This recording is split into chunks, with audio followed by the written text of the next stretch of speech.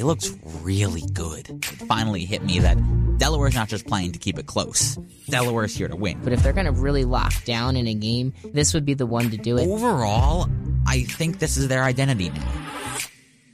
There weren't enough things that you and I could say on the broadcast to praise Eric Carter. I do have to put out a formal apology to Darian Bryant. It's over for the Eagles. When you're only better than the Cleveland Browns, you're not very good. This is going to be the Delaware defense through and through. If you lose, you're leaving yourself on the bubble with all of these other teams that I would say are just as good as you are. Losing Nicole, that's a big part of what we did a year ago. It's a process, and we need to really lay a strong foundation of who we are as a basketball program. You're listening to Blue Hen Sports Cage on 91.3 WVUD. Hello and welcome to Blue Hen Sports Cage, the flagship sports talk radio show for 91.3 WVUD. I'm Brandon Hovek, today joined by Jake Lampert. Jake, we thought we'd have a lot to discuss on today's show, and that was before the New York Knicks and the Dallas Mavericks set the NBA world ablaze. The trade coming in this afternoon from multiple sources, including the usual suspects Shams Charania and Adrian Wojnarowski. A deal is in place for the Knicks to send Kristaps Porzingis, along with Tim Hardaway Jr., Courtney Lee, and Trey Burke, to the Dallas Mavericks for Dennis Smith Jr., Wes Matthews, DeAndre Jordan, and likely some form of draft compensation, likely the Mavericks' first-round pick. This news coming after earlier today it was reported that the Knicks and Porzingis met, and Porzingis expressed some frustration over the direction of the franchise as the now fourth-year player sitting out this season with a torn ACL suffered around this time last season, and the Knicks among the many teams tanking toward the top of the NBA draft with the goal of claiming Duke forward Zion Williamson. Lots to wade through here. It's the perfect place for us to start the show. Jake, you support the New York Knickerbockers, so I'm sure you have more to say about it than me. So I'll give my piece first here, and then ISO and give way to you to go from the Knicks side. But from the Mavericks side of things, taking on a lot of salary. That's the main reason why the Knicks would be interested in this. You're taking on Courtney Lee. You're taking on Tim Hardaway Jr. But if they can secure Kristaps Porzingis long-term, which is a question that we'll discuss, and there's some reason to think that maybe Dallas isn't his ultimate destination, but if they can secure KP long-term, the Luka-KP core finally gives Dallas that star power that it has so long craved, basically ever since they won that championship over the Miami Heat. They've been in the running, so to speak, for every single major free agent and every big trade target, but they've only been on the fringes of the running for all of those guys. Now they finally get a guy who comes with some question marks, but if he pans out, could be the perfect complement to what they have in Luka Doncic, who they swung and hit a home run with by getting with the 5th overall pick, eventually in a trade with the Atlanta Hawks. Now, from the Knicks side of things, it is a big gamble on the summer of 2019, where now the Knicks have 2 max free agent spots because of that salary they shipped out on this trade, but they give up KP, which was the best thing to happen to this franchise probably this side of 2010. In the last couple of years, there hasn't been much to hang your hat on for the New York Knicks. Jake, your initial thoughts on the Kristaps Porzingis trade to Dallas? Idiots. Absolute idiots. You traded away the best talent, the best player, the best Knick of probably the last 30 years of play. You traded him away for a player you should have drafted in the first place. And you gave away more than you needed. You better have Kevin Durant secured in a Knicks jersey. You better have had Kevin Durant sign a contract before you made that trade that said, I'm going to be a Knick. Because if he comes, another superstar comes, we'll deal with that. But you just gave away the last piece of hope any Knicks fan could imagine for 2 players you're going to let go and Dennis Smith Jr. This trade's really not about the players. It's that first piece. It's about the cap space. And the Knicks thinking that, at least if they make this trade, they have to think that they have a legitimate chance at Kevin Durant and somebody else to make this trade. Because you don't have to make this drastic of a trade just to get to that one max free agent spot. They could have done that in a couple of different ways. But to get to 2 max free agent spots, now you had to be a little bit more risky. You had to do something kind of outside the box, and this is exactly fits that definition completely. You basically traded Kristaps Porzingis for the chance to sign 2 free agents. And if you whiff, like they have so many times before on these big free agents this summer, that is, you gave up. He's not quite in the class as, Anthony Davis is yet. Well, there was word that he was going to get close. traded. There was word that it was going to be Anthony Davis and Kristaps Porzingis in a trade right then and there. And including every Knicks fan ever, nobody wanted that. We'd rather have Porzingis over Anthony Davis, whether that's because of talent, whether that's because we've latched on to Kristaps Porzingis as this last martyr in the New York Knicks jersey, so be it. But we want Porzingis over AD. We really don't want AD if it meant giving up Kristaps Porzingis. So, and I don't think the Pelicans wanted KP as a centerpiece anyway. And AD was only going to – it's broke before this whole thing happened that Anthony Davis is going to do a 1 year and then go to the Lakers. But the whole thing about this is if the Knicks do not get the first or second overall pick, while the odds, should the season end today, be very in their favor that they get the first or second overall pick. If they don't, and they miss out on a chance at Zion, this might be the worst trade, period. Well, that's a big part of this, too. So the first component is, okay, they cleared a lot of salary space, cap room, in order to make themselves part of the running for Kevin Durant plus another free agent. We'll go through some of those names on who that second guy could be. But the guy that they've so long coveted and who has rumored some interest in New York is Kevin Durant. There's the thought out there that Kevin Durant, after finally getting his rings with Golden State, and now as a free agent this offseason, would want to go to a team where he can shed the narrative of joining a super team and lead a team on his own to a championship. So they have that going for them, right? Can they get that done? We'll see this summer. But the second part of it is this draft pick. And that's what we talked about with Anthony Davis. If the Pelicans wait till this summer, you find out who ends up at the top of the lottery, and now that asset becomes very valuable if it is Zion Williamson.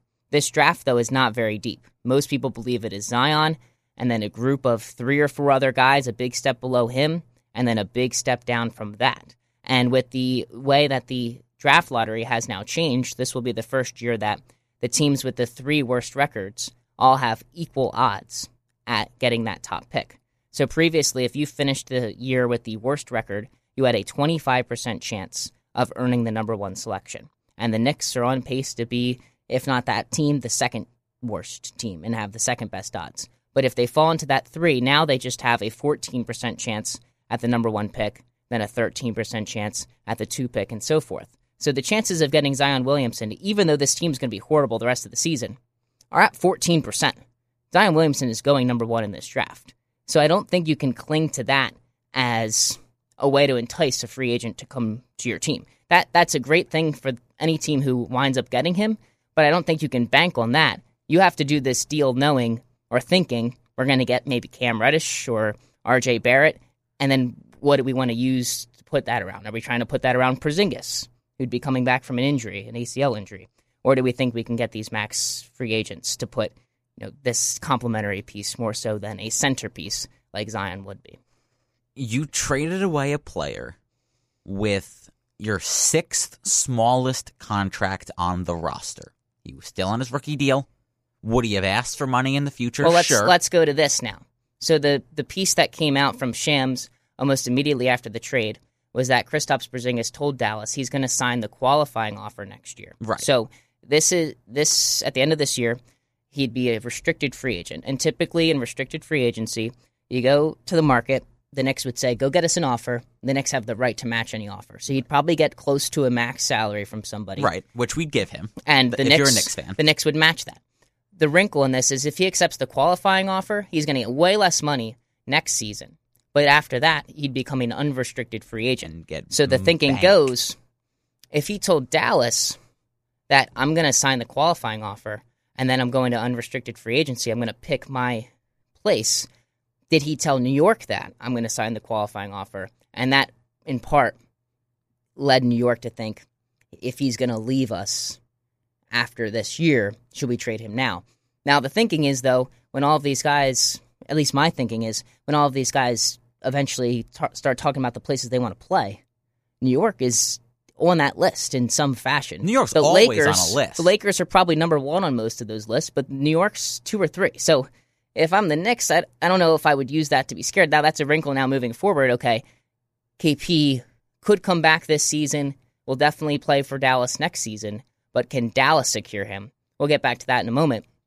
But with the Knicks, you'd have one more year with the qualifying offer, or you'd sign him to a long-term deal as a restricted free agent. Either way, you try to keep him as the centerpiece, you would think. But maybe to them it's more valuable to have this cap space. Now, the other thing, too, is going to like the Dennis Smith Jr. aspect of this. Was there a deal out there that could have accomplished the goal of getting the max free agent spots while also bringing back something a little bit more interesting than Dennis Smith Jr. as the player centerpiece of this? You made this trade in less than 7 hours. Well, I mean, news broke this morning. We don't know the behind the scenes. This trade could have been done day 2 of the season. yeah. But based on what has broke and the order on which the news has broke, they made an announcement that Porzingis spoke to the front office and expressed his disdain and that he didn't like how the team was going, how the organization was going. And then a few hours later, he got traded.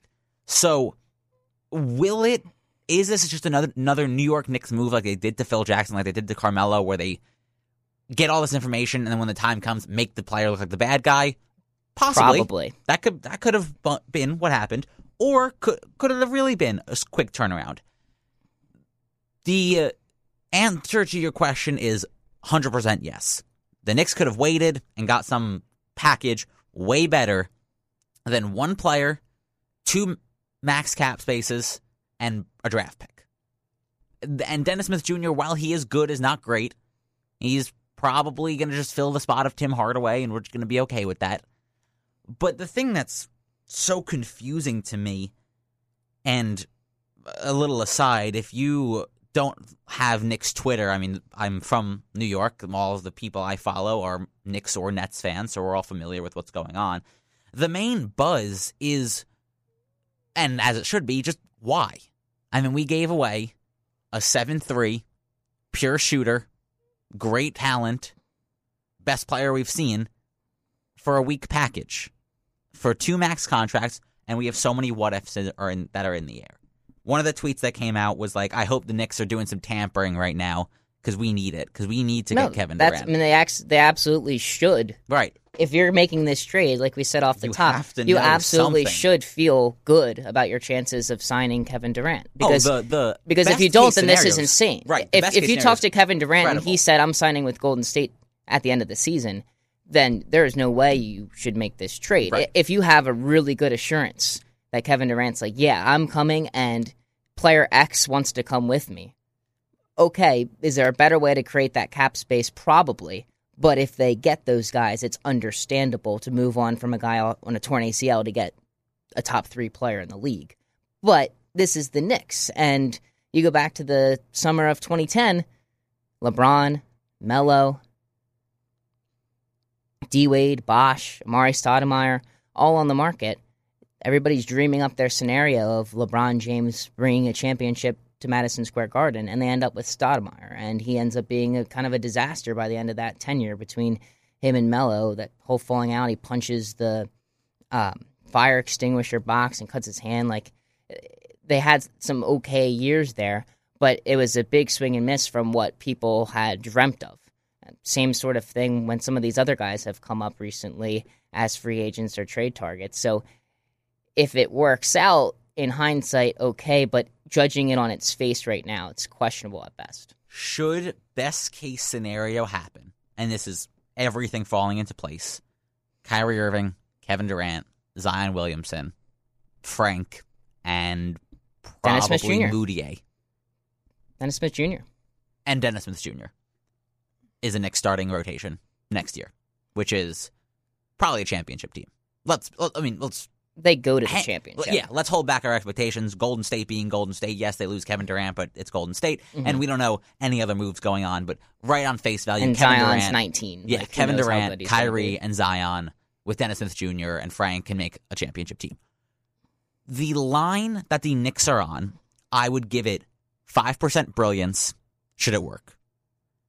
35% comedy, because this is ridiculous. And then 60% just the saddest thing that could have happened to sports. Yeah. It is a gut punch to all Knicks fans. And if you are a New York fan with the things coming out of the Mets front office, the things coming out of the Knicks front office, I'm happy, at least for football, I made a correct choice with my team and can at least support the Patriots. But with the Knicks and the Mets making noise out of their front office, which is just stupid, I hope, just for my sake and every other Knicks fan's sake, I don't even want all three of them. Give me two of them. Give me Zion and Kyrie, and I'm okay if we don't get Kevin Durant. I'm okay if we're a middle-of-the-pack 8 seed that gets knocked out in the first round to the Raptors. Fine. Just get me out of this hole. You're listening to Blue Hen Sports Cage on 91.3 WVUD. If you're just joining us, we're breaking down the Kristaps Porzingis trade. KP going from New York to Dallas in a blockbuster move that few saw coming, if any. The Dallas Mavericks will now pair Porzingis with Luka Doncic as the New York Knicks prepare to make a big splash this summer in free agency with up to 2 max free agent spots. They will have in the neighborhood of $75 million in cap room, according to ESPN's Bobby Marks. And, Jake, you bring up the interesting perspective of, okay, how do Knicks fans view this? I reached out to my friend Jake, also named Jake, who's from New York, and all of his friends are Knicks fans. And I said, how are they holding in there? And they had the opposite reaction, but I think your reaction is more justified because you've seen this script before. You've seen this with other teams. There might be a small sector of the Knicks fan base that now sees this and is still in the mode of photoshopping together what the next core is going to be and is super excited, and that was the reaction I got from my friend Jake. He's saying, as friends are talking about Kevin Durant and Kyrie, and 2 years from now, the trade that's going to happen for Damian Lillard. That stuff, as you said, there's a chance that happens and the Knicks end up looking great at the end of this. But there's a 14% chance they get Zion Williamson, right? There's nothing they can do to change that. A 14% chance that they get Zion Williamson. They'll be one of the worst 3 teams, but then they leave it to the ping pong balls. What's the chance that Kevin Durant signs with them? It's high. Is it still probably less than 50%? Probably. And then you go to the next list of free agents. Kyrie Irving has said before the season he wanted to re-sign with Boston. Now there's a little bit of doubt surrounding that, and I think some of that will also play in with what happens with Anthony Davis, which is a whole other subject. But Anthony Davis and Kyrie Irving have been tied together a little bit. Klay Thompson is a free agent this offseason. Does he want to walk away from Golden State? Maybe he walks with KD, but now if you're playing the narrative of KD building his own thing, it looks a little bit different if Klay Thompson comes with him.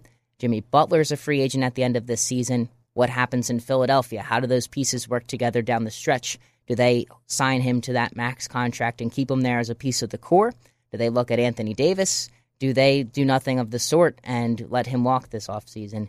Same thing with Kemba Walker. One-man show in Charlotte. Is he ready to join somebody else's team, or can the Hornets do something to bring him back there? Those are the names that Knicks fans will have to cling to, in addition to Anthony Davis, who's a free agent at the end of the 2020 season.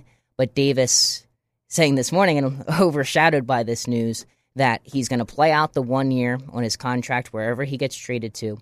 And then after that, in 2020, he wants to sign with the Los Angeles Lakers. Yeah, which is big news for bad teams. Because if you're a bad team and you pay Anthony Davis all this money just to know he's leaving, you trade not the money, but you give up your assets for 1 year of Anthony Davis. If you're a bad team, you're probably not going to do this. While it might be great for that one season, you might make the playoffs, you might go deep in the playoffs.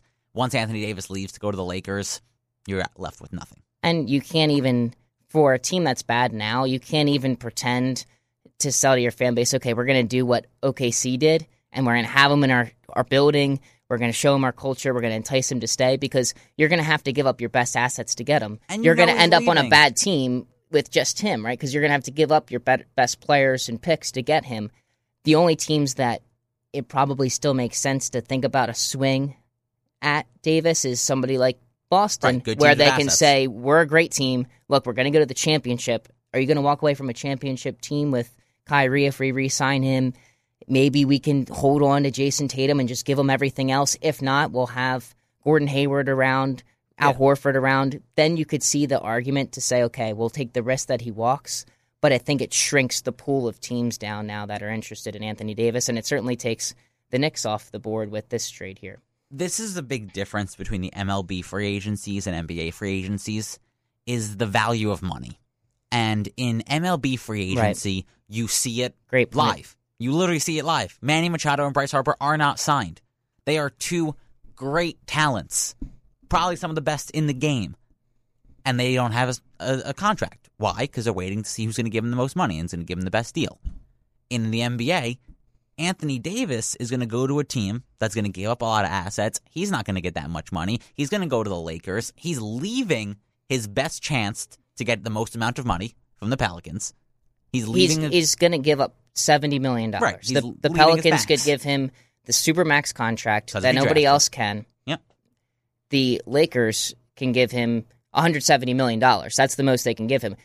Hell of a lot of money. Everybody would love to have that. Right. We're talking about $240 million And you that the still have Pelicans LeBron could on give your him. contract, and you still are going to have expensive players, old expensive players, which they will clear out with Anthony Davis. But you still had Lance Stevenson, you still have Rondo, you still have JaVale McGee. Well, they're 1 year guys. Right, given they'll all probably clear out, but you still are going to feel the waves of signing those players. It's all about winning in the NBA. Yeah. Anthony Davis is going to go to a team that he's going to win, and he doesn't care how much money he makes.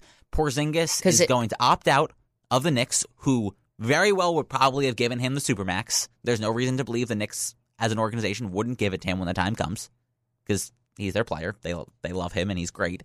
But he's leaving the Supermax, who is still currently on his rookie contract because of the injuries he's faced. So that's a cheap player who is going to go to a team that's going to even get less money because he wants to win. Two interesting points you bring up there. The first is just that money is not important in the NBA. And we've gotten to a point where this sport has grown so much that the difference in what a team can offer, the home team, they've always had a financial benefit. They've always had something more that they can offer a free agent to be. They still have that, but because those numbers have gotten so high, $240 million to $170 million is not as big of a difference as $120 million to $75 million. Right. So Anthony Davis, $170 million, he's got a shoe deal, he's got this and that. He doesn't care about that $70 million. He wants to win. Somebody like Kristaps Porzingis, if he goes through with what he said, according to Shams Charania, that he's going to take the qualifying offer, he could potentially be leaving $70, $80 million on the table, coming off a torn ACL, and it's still a risk that he might be willing to take for that bigger contract the next year as an unrestricted free agent with the ability to choose his own team. So that's something that's really interesting about where we're at with player movement in the NBA. It is all dictated by the players and what they want versus just a pure bidding war between the teams and who they want to acquire. We said it a few times about Porzingis' injury, but that's a big deal. I mean, there's probably something that Dallas knows that New York didn't about Porzingis' injury, or that New York knew that no one else knew about Porzingis' injury, because you don't make this trade if you're not either fully certain that Kristaps Porzingis is going to play or fully certain he's not. If he's not going to play, you can contract bounce and move around the contracts and do front office things. But if he is going to play, that's even worse for the Knicks and even better for Dallas, because they're going to have Kristaps Porzingis and Luka Doncic on the same court. Yeah. Like, if he comes I back think and plays, I would say the chances that he plays this season are better than he doesn't. Right. When he was still in the Knicks, the chances that he would play were very slim. Because the Knicks had a future with him. You're trying to get a top 3 pick. Yeah. You don't want to win games. Yeah. And he's your long-term guy. You need to keep your long. Dallas, you have him on contract for the end of this year, And plus frankly, the qualifying offer. Frankly, he's not your long-term guy. I mean, And that's with all due Luka respect to Doncic. Porzingis, You'd but love he's him not to your be star. your long-term guy, but he's not your only long-term guy. Right, you Luka have Luka Doncic right is next your to guy. them. He's not going anywhere as long as that team's intact. Right, and they have to rank a tier list of who they're going to keep. It's going to be Luka. Yeah, if by a long if shot. you made a list of highest trade value in the league. Right. Luka on his rookie deal is top 5. Right. Yes. That's it. You're listening to the Blue Hen Sports Cage podcast. At the moment, Jake, we're going to turn our attention to Super Bowl week. We have the Super Bowl's Bowl soon. in 3 days plus how many ever hours are left here on this Thursday evening. 3 hours till kick? Or 2 hours till kick? Yeah, 6:30 Sunday. Yeah. CBS, Rams Patriots for Super Bowl 53. The Patriots in their 3rd straight Super Bowl. The Rams under now 33-year-old head coach Sean McVay turned 33 yesterday. Can they upset the Empire? We've talked about it kind of off and on our shows the last couple of weeks, but here it is. Here's the matchup. Anything new, as you've further considered this game, considered this matchup that stands out to you? Not really. And it's what I said on, I think, last Thursday's show. There's just no reason to overthink and just not delve deep into things. There was a lot of overthinking last week and 2 weeks ago with all 4 and 8 of those teams, respectively. I'm just not digging too far into it. You know these teams' identities. You know what the Rams are going to hit you with. You know what the Patriots are going to hit you with. And just let it play out. I'm not doing too much digging into it because I don't want my mind to be so full when the game starts, but I think we know what we're just going to expect from both teams. If you were the Patriots, they do the whole thing after half where time and time again, score before the half, come back, get the ball, score again. Last time out, the Chiefs gave them the ball first, and they had a methodical drive right down the field. If Brady doesn't throw an interception at the goal line, they go up 17 or 21-0. Just completely, back and forth, run, pass, third and manageable situations. If you're the Patriots, I guess knowing that you can kind of do it either way. If you get the chance to pick which you'd have, if you win the toss, what's the game plan there? Would you want to come out and establish yourself with that long 14, 15 play kind of drive, or play the more percentage play of taking the ball in the second half? I'm taking the ball right off the bat because time management for great coaches, and I was about to say Andy Reid in that mix. I'll put Andy Reid and time management in the same sentence, but even when the Giants won their 2 rings, Tom Coughlin, their time management starts on the first possession and the first drive and the first few plays. So especially in the Super Bowl, I want the ball first.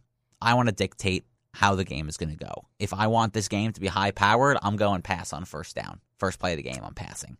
But if I realize that once that time comes, all right, we want to slow it down, we want to have another 8-9 minute drive like we did against Kansas City, you can do that. And once you kick the ball off in the second, you'll have a better grasp on time. Your defense will understand the game pace. Your offense will already know what the defense is throwing at you. So if I'm the Patriots, I'm taking the ball first. But if I'm the Rams, I also want the ball first because they're the more high-powered team. I mean, Todd Gurley is more high-powered than any other running back, and they have probably more explosive wide receivers and pass catchers. They might not have better ones, but they have more explosive ones. Yeah, you'd categorize Edelman, Gronk as possession guys, whereas Brandon Cooks, Robert Woods are more prone to big plays. Right. Yeah. And you would want to get the ball first because you just want to get the ball rolling. The longer you wait, longer you cool down and start to freeze up a little bit, that's the worse it gets for you. I think I agree with you on both points. I'll add with the Patriots that if you can chew that clock in the first half and then give the ball back to the Rams with a Patriots lead, that makes the Rams a little bit more one-dimensional. They probably feel a little bit of a sense of urgency coming out of halftime. And if I can, I'm putting this game in the hands of Jared Goff versus Todd Gurley and C.J. Anderson. I want them one-dimensional. Goff, his best plays this season have come off that play-action game on the bootlegs that's created by the gravity, the suction of the running game. I want to take that running aspect out of it and put the game on Goff's shoulders.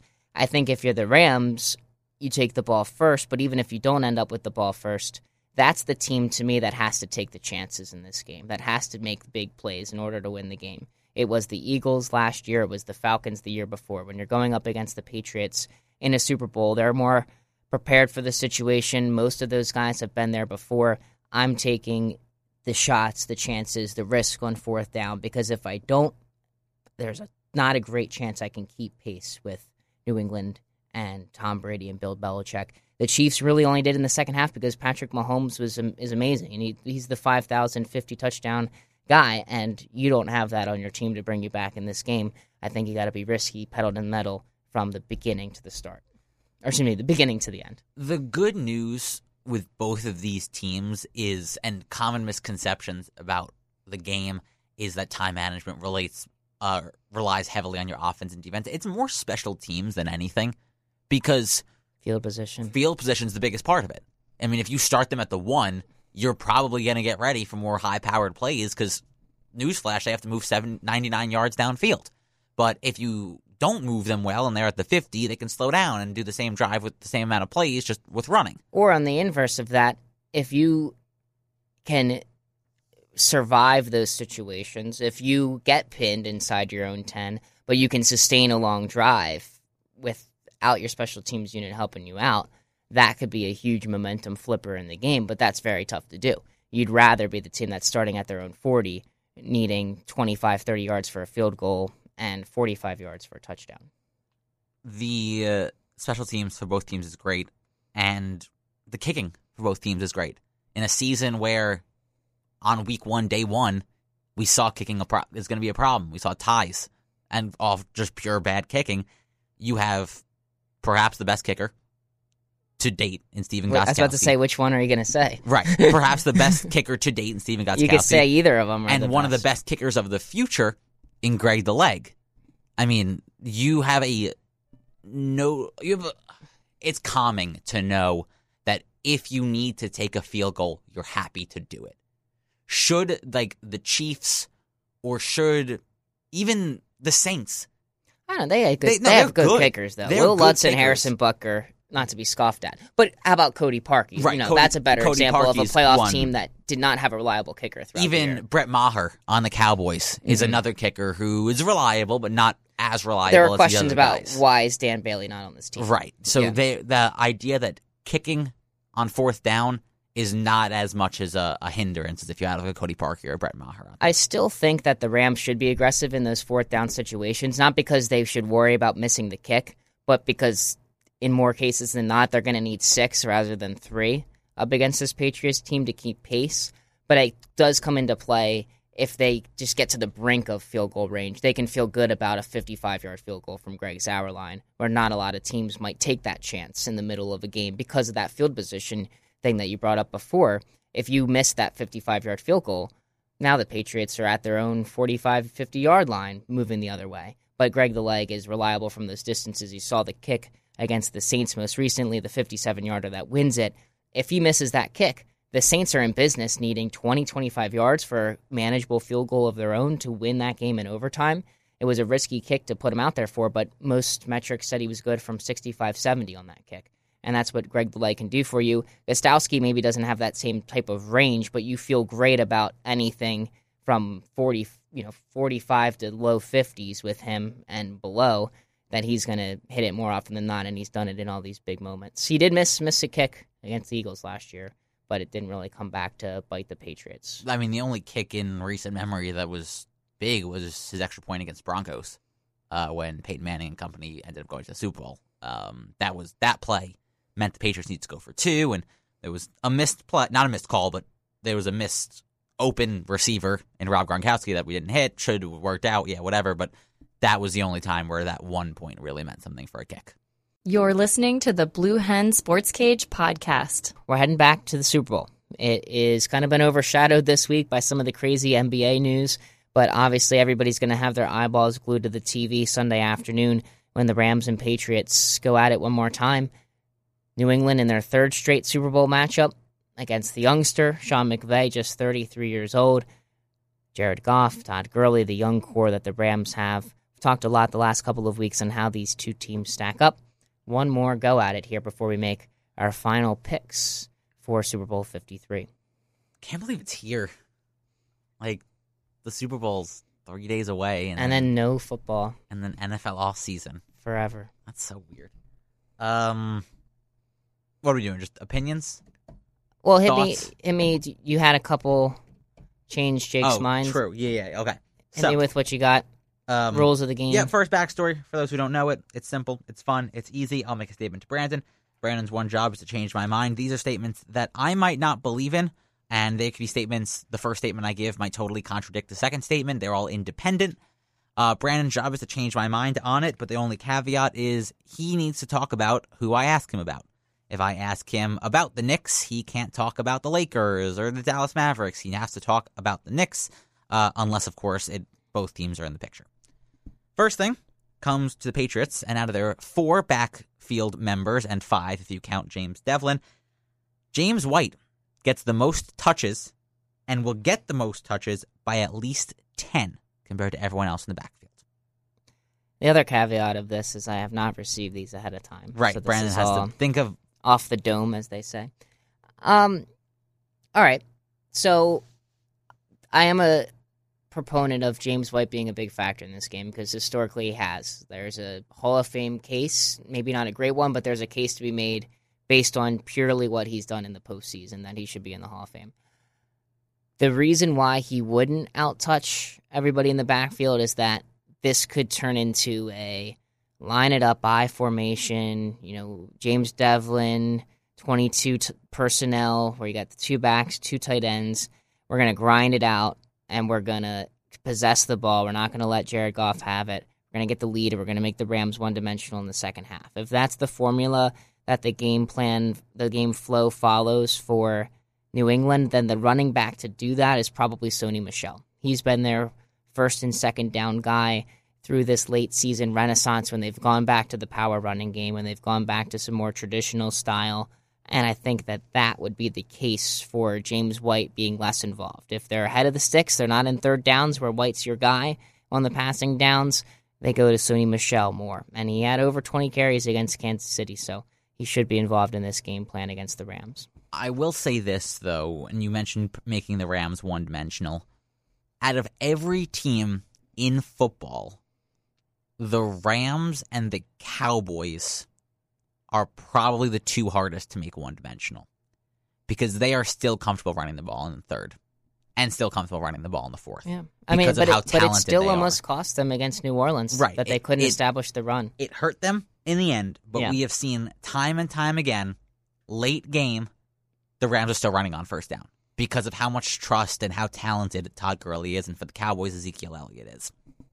So I agree that I personally think that James White will be the leading rusher of this game, or leading toucher of this game. Yeah, I mean, we had that question last week of White receptions -5 versus Aqib Talib pass breakups. Right. And, I could see White 8, 9, 10, 11 catches, and then whatever, he might even not get a carry, but he'll be involved because he's going to be that receiver, that quick threat. Second one, we're going to stay in the backfield here. I think, or I'm going to say, that Todd Gurley and C.J. Anderson have the same amount of carries, plus or minus 1.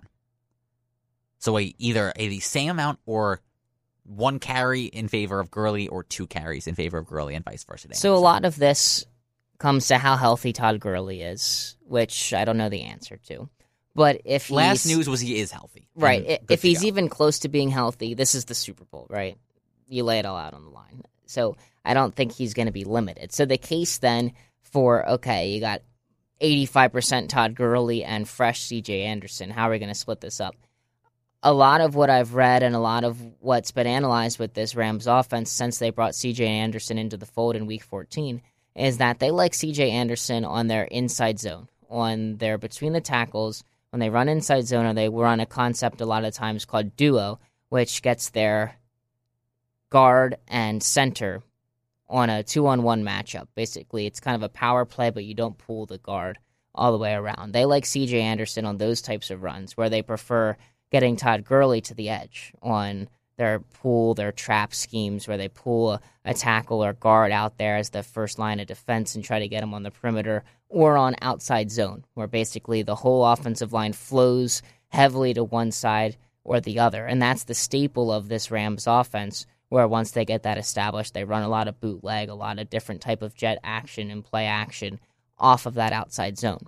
So if they want to keep New England on their toes, they're going to mix those two things. They can do them both effectively, maybe a little bit more outside zone than inside running scheme, But if they want to keep New England off balance, it would involve using both of those schemes, right? And if they stay with tendency, which they could break because this is the Super Bowl and you got to break some of your tendencies because the other teams had 2 weeks to watch all of your tape. But if they stay with that tendency of Anderson on the inside runs, Gurley on the outside runs, then you're looking at that type of kind of 50-50 split. And maybe Gurley ends up with more touches because he's more of a factor in the receiving game. But as far as pure handoffs, you probably look at that. I would maybe say they're going to go Gurley a little bit more than Anderson, but you could see a world in where that's pretty even. Next one's a fun one. And I'm phrasing it like this because I want to hear your thoughts on the other side. I'm saying that the Rams will have more fourth down attempts that aren't kicks than New England does. And I just want to hear your other side of that. That's the only reason why I'm wording it like this. Sure. The other side of that is Sean McVay has not been an aggressive coach this season. That they do not go for it on fourth down very often. 4th and goal from the 1-yard line against the Saints, kicked a field goal instead of going for the touchdown. A lot of other instances. There was a great story by Riley McAtee on The Ringer last week that detailed, and if we had the time, I'd pull it up, but it went through basically all fourth down decisions, and at the top of the list, you got kind of the usual suspects. Doug Peterson was number 1 in both tendency to go for it and success in going for it. And Sean McVay was in the bottom third, between 20 and 30. And success-wise, they were fine. Just the tendency to go for it was down. So when they do go for it, they were okay. Obviously, they end up the season, 13-3. Like, it didn't hinder them throughout the season. They pulled out more games that were close than they didn't. But he's just not a coach that through the first couple years of his career has been aggressive. So could that change in the Super Bowl? Sure. Should it change? Probably. But, coaches a lot of times just kind of stay to their guns, and they don't necessarily change, especially within the course of just one season. Last one. What do you make of that? Why did you want to hear my side of that? Because I thought that the Patriots are going to go for it a lot. And that's because they, whether it's warranted or not, are not scared of the Rams running the score up on them. Because they believe that should they miss a fourth down, their team is good enough to get the ball back and they can march it back down the other end. I agree with that. Also, I agree with that. Difficulty to guard. Well, we should start from square one here. When I mean going for it on fourth down, the Patriots actually line up. The Rams do more fake punts, make fake kicks more than the Patriots do. So that would be the quote-unquote Rams way of going for it. But the Patriots are also better suited for it. I mean, Robert Woods and all them are vertical targets, and not that that's bad for fourth down, but for fourth down, you're not looking for 30 yards. You don't need 30 yards. You just need to get the first down. We can figure out all the rest of it after. But the Patriots have Edelman, Gronkowski, James White, even Devlin if it's a 4th and 1, and Sony Michel if they need to pound it up the middle. I mean, if it's 4th and 1, Tom Brady, how many times has he been stopped on the sneak? Yeah. Never. Yeah, he could just sneak it. He's the best at doing that. The Rams, Todd Gurley, while he's a talent, C.J. Anderson's better to run through the tackles because he's just chunky. But Todd Gurley's... Big 2 C's. Yeah. Todd Gurley's horizontal. He's a horizontal runner. So I think the Patriots are better suited, and I think they're going to go for it more. Last one. Interesting, then, that we were able to get kind of both sides of that. Rams going for it less, New England more. 70-plus points. Over-under for this game is 56.5 right now. You're saying 70 or more. I'm going to say... I mean, the main case against that is just traditionally these games don't go beyond that 28, 31 point range very often. Just if you took the average of the winning score and the losing score over the last 20 years, I think it would be in that neighborhood of like 28 to 24, something like that, because both teams are generally in these games. Nobody pulls away. Last year's game was kind of an exception to that. Final score was 41-33, which would get over that threshold. But you literally had Tom Brady with the most passing yards in the Super Bowl ever. You had Doug Peterson being ultra aggressive, going for it on 4th and goal, going on for it on 4th and short from his side of the 50, and Nick Foles playing in like magic Nick Foles mode. So the case against going over 70 points in this matchup is that those things that were exceptions, not the norm, come back down to earth, and you get back to where we've been historically. Not that either team can't score 35, 40 points in this game. They both are capable of doing that. But just history tells us it'll be a close game, but it won't exceed 30 points for both teams. I don't think it'll go over 70. I don't think it'll go over 60, and I might actually take the under with the 56. But could it? Yes, and the big factor in that is the Rams. Because the Patriots can match pace. If you want to go slow, they'll go slow. If you want to go fast, they go fast. Right. They once came back from 28-3. They can go quick as anybody, even though we keep talking about how they want to have these long drives and everything. The Rams are explosive. I mean, the ranking of 30-plus yard completions, it was the Chiefs and the Rams. So you need to look at the Rams and say, if the score were to run up, it won't be a stomp on a run-up, but it will be because of Robert Woods, because of Brandon Cooks and Tyler Higbee and Josh Reynolds, and even Todd Gurley in the passing game. So it's all on the Rams on how this game is going to work, because if for a second you give the Patriots their time to dictate how the game is going, you've lost it then and there. I agree. Anything else on Super Bowl 53 before we come back from this break and make our final predictions? No, but I was scrolling through Twitter, and I'm sure you saw this. Another good think about it question. Best player to never win a Super Bowl? Best player to never win a Super Bowl. Mine was easy. Mine was right off the bat, and it was Larry Fitzgerald. Other names? Aaron Rodgers win a Super Bowl? He did. He won one? Yeah. Tony Gonzalez was another name that was up there as best players to never win a Super Bowl. I don't think the list should go any longer than Larry Fitzgerald. He's one of the best receivers ever, and he's on a team that is now scraping a team to have 3 wins. It does trying take to some think work. If there's anything else that stands out to me. I can hit the Google search and see. So the list that comes up, and this is on Fox Sports, so I guess I'll say Fox Sports is credited. We'll scroll all the way down to 1. We don't need to start from the beginning. Their list starts... I scrolled way too far. At Dan Marino. Fair. 2, Larry Fitzgerald.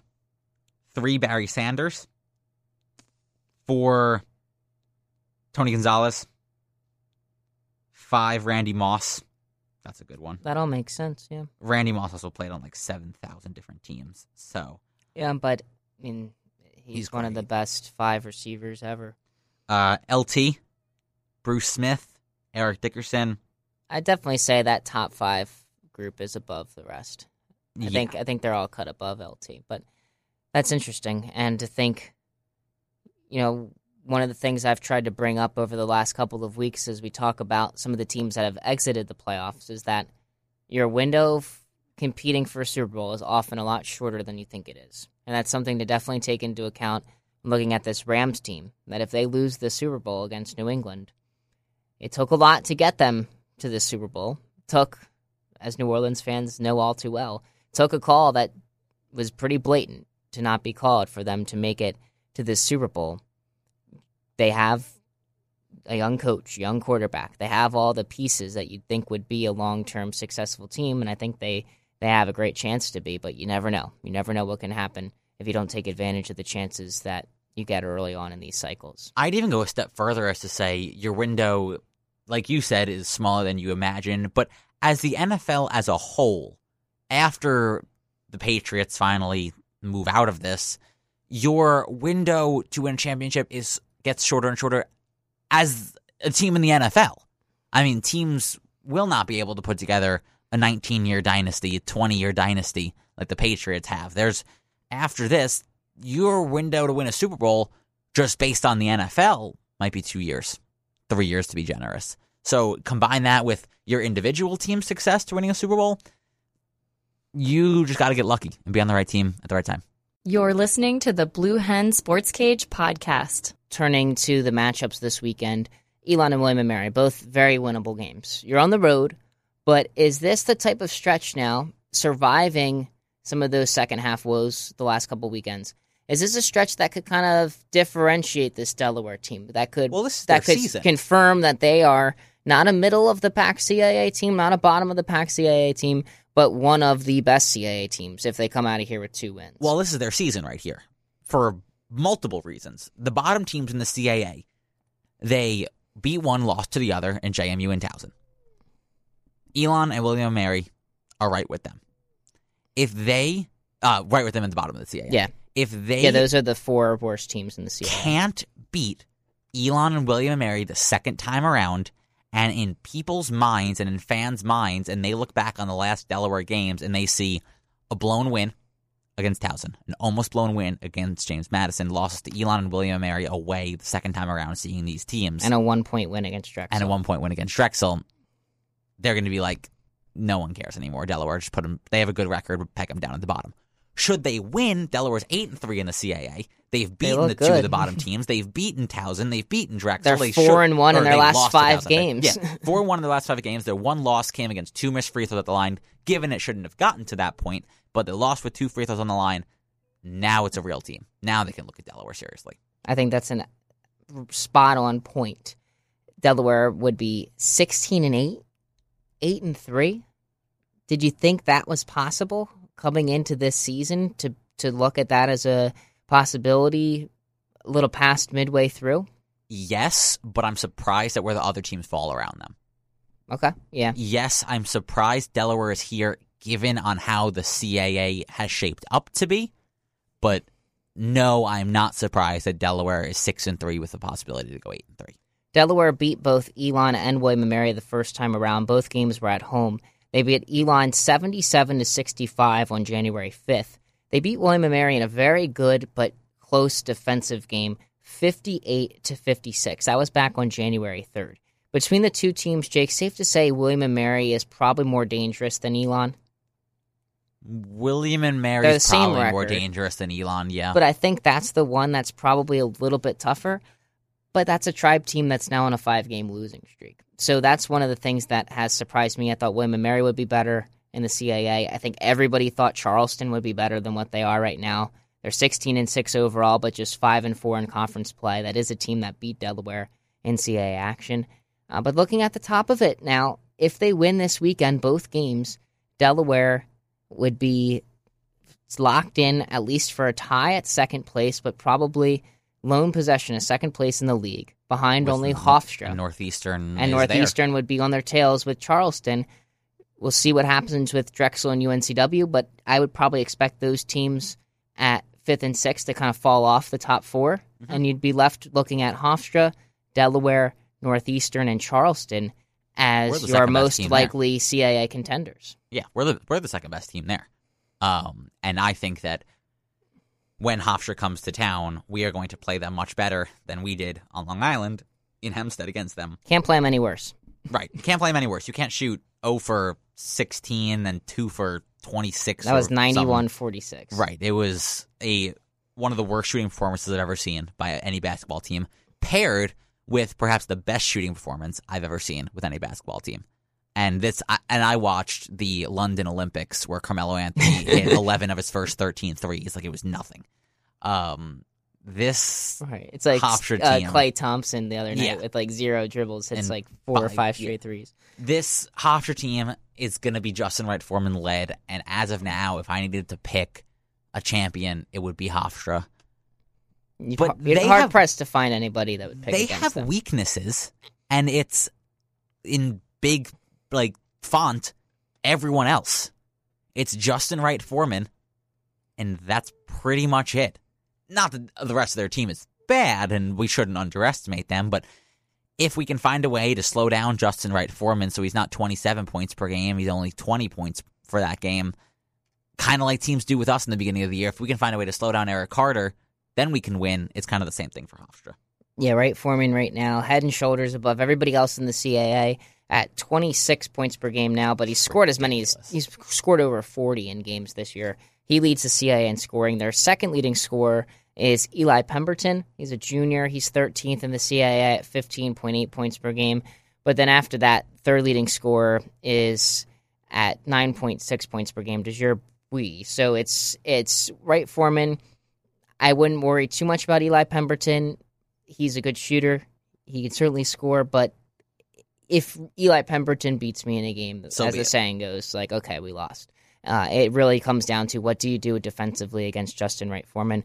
Of course, plenty of time before we would really get to that matchup. It's actually going to be fun to see how they stack up because we get them March 2nd at the Bob. So literally days before the CAA tournament, we're going to get a look at how Delaware stacks up against Hofstra directly. You know, it's going to be that same Delaware team that plays in the CAA tournament. If there's injuries, anything like that, we'll know of it by that point in time. But the task at hand now is proving week in, week out that you are one of those top CAA teams. And it starts by beating two teams that you should, but doing it on the road and overcoming a little bit of adversity in the last couple of games where you've let teams come back in on you. Do what you got to do.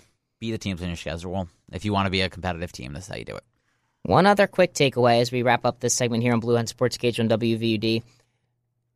It would be a monumental collapse for them to be playing in the first round, to be one of the bottom four teams at this point. Right. They're 6-3.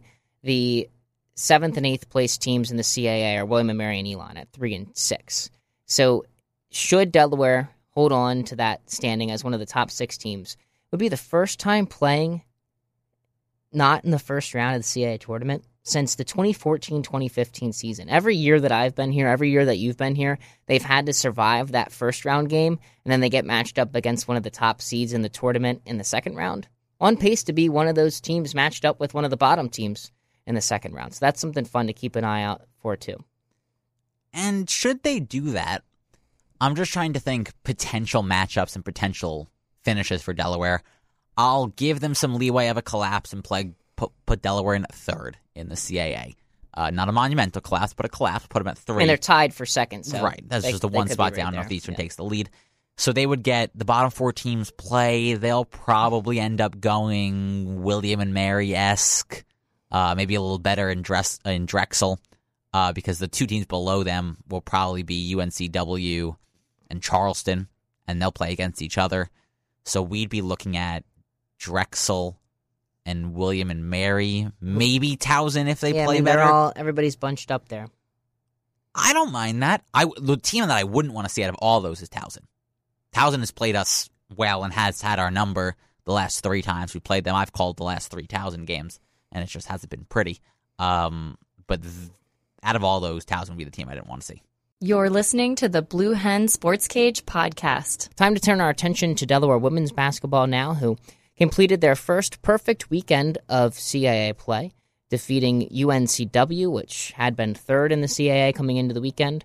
They defeated UNCW on Friday, and then coming back and taking care of Charleston on Sunday in convincing fashion.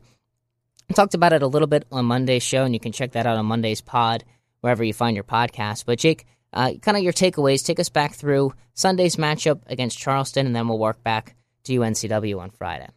Charleston was just a good game. The notion that it is no longer the Phil Nicole Anabosi's absence has been seen. Simone DeFries, even Bailey Cargo for the minutes she played, Abby Gonzalez, are all kind of stepping up into their own right. Simone DeFries had a great game with the career high against the UNCW team. They're not as bad as we thought, I guess is a nice way to put it, but they're finding their identity and they're trying to play Delaware basketball and not missing Nicole Anabosi basketball. Yeah, and I didn't think they'd be as bad as they showed early in CAA play when we really got on this team, and I still think for good reason. They went a stretch of 5 straight games where the highest they scored was 53 points. That's abysmal, and it hadn't been done before in CAA history since this team joined the conference in 2001. But you've sensed, okay, at some point they have to get something going a little bit. There are too many talented players left from last year's team that were real contributors that have done absolutely nothing, that have to get something going. And that's what you're kind of seeing, what you said, with Simone DeFries and now Bailey Cargo. And Abby Gonzalez has been steady, but maybe she gets going a little bit here now too with some extra help offensively. DeFries looked a lot like herself from last year in those good games. She had good games and bad games last year, and there was a stark contrast between. She looked like herself in one of those good games when she scored 26 at the game that I was at against UNCW. So there's some reason for a little bit of optimism. Tell me if you disagree. I wouldn't say this is a team that all of a sudden is going to go win a bunch of tournament games. No. But round one it's win, fine. Maybe. I Yeah. mean, pin them at the bottom few teams. If Charleston's the team you play, that shouldn't be bad at all. I mean, Darian Huff, they're probably, and Deja Ford, their two leading scorers, were bad. I mean, it was an uncharacteristic game for the two of them, but Delaware played great defense against them. So if we pull a Charleston team, that's a lock-in for a round one win. Listening to Blue Hen Sports Cage on 91.3 WVUD. Taking a look at those CAA women's basketball standings, James Madison, Towson, Drexel, all a cut above the rest of the pack. Then you get to UNCW and William & Mary, tied for 4th at 4-3. Northeastern and Delaware, tied for 6th at 3-4. And then it's those teams that you'd feel comfortable against. Elon, 2-5. Hofstra, who was Delaware's first win in CAA play, at 1-6. And Charleston, who they just destroyed on Sunday at 1-6. So they could end up as that 7th seed playing the 10th seed in the first round. You probably feel good about that matchup, but then they'd have to come out of it and play a team like James Madison or Towson in round 2, and that's going to be a pretty big mismatch. Yeah. They just don't have a Yeah, they don't have they a can't star keep to go up. up against Camilla Smalls. Yeah. If that's the matchup in round 2. They can't keep up. But I was talking to Parker on the broadcast and looking at the players that we would be losing next year. That's the silver lining in this. Simone DeFries, back. Gonzalez and Cargo, back. Nicole Nabosi, hopefully, back. Rebecca Lawrence, back. I mean, we're missing Makeda Nicholas is probably the biggest name that we're She's losing. the only name. Really? Pretty much. Yeah, actually. It's just Makeda Nicholas. There's a few other seniors on paper, but much like Kirsten West last year, there wasn't much, I don't want to say need, but there wasn't much minutes being given to them. And put Lolo Davenport on that list of back. She's a freshman Right. this year, tore ACL. I haven't seen her play at all yet. But there are a lot of people that you talk to that thought she was the best of the 3 freshmen that Delaware brought into the program this year, including Jasmine Dickey and Paris McBride, who, to mixed results, have been contributors at times for this team. Dickey has the good counting stats, so she's got a bunch of CAA Rookie of the Weeks.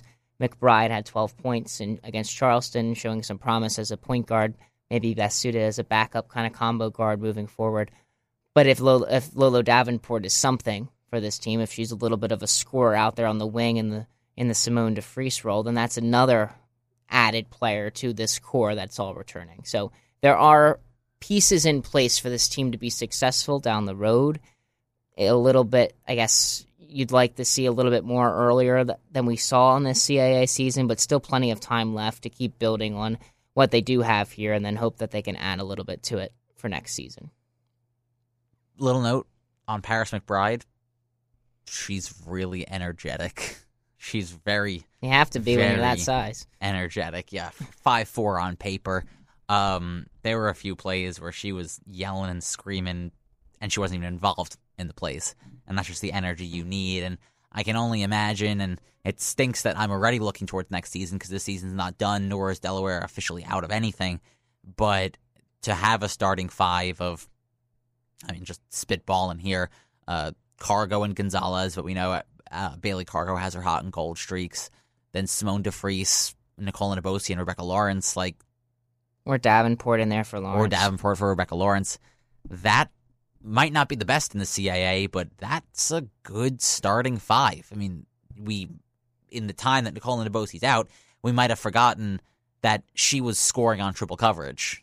This is a player who adds so much to a basketball team that no matter who the supporting cast is around, and it's even better now that Simone DeFries is getting into her 4 and that we're going to have 2 senior guards that have played all 4 years to go alongside her this season or next season, just looks so much more bright.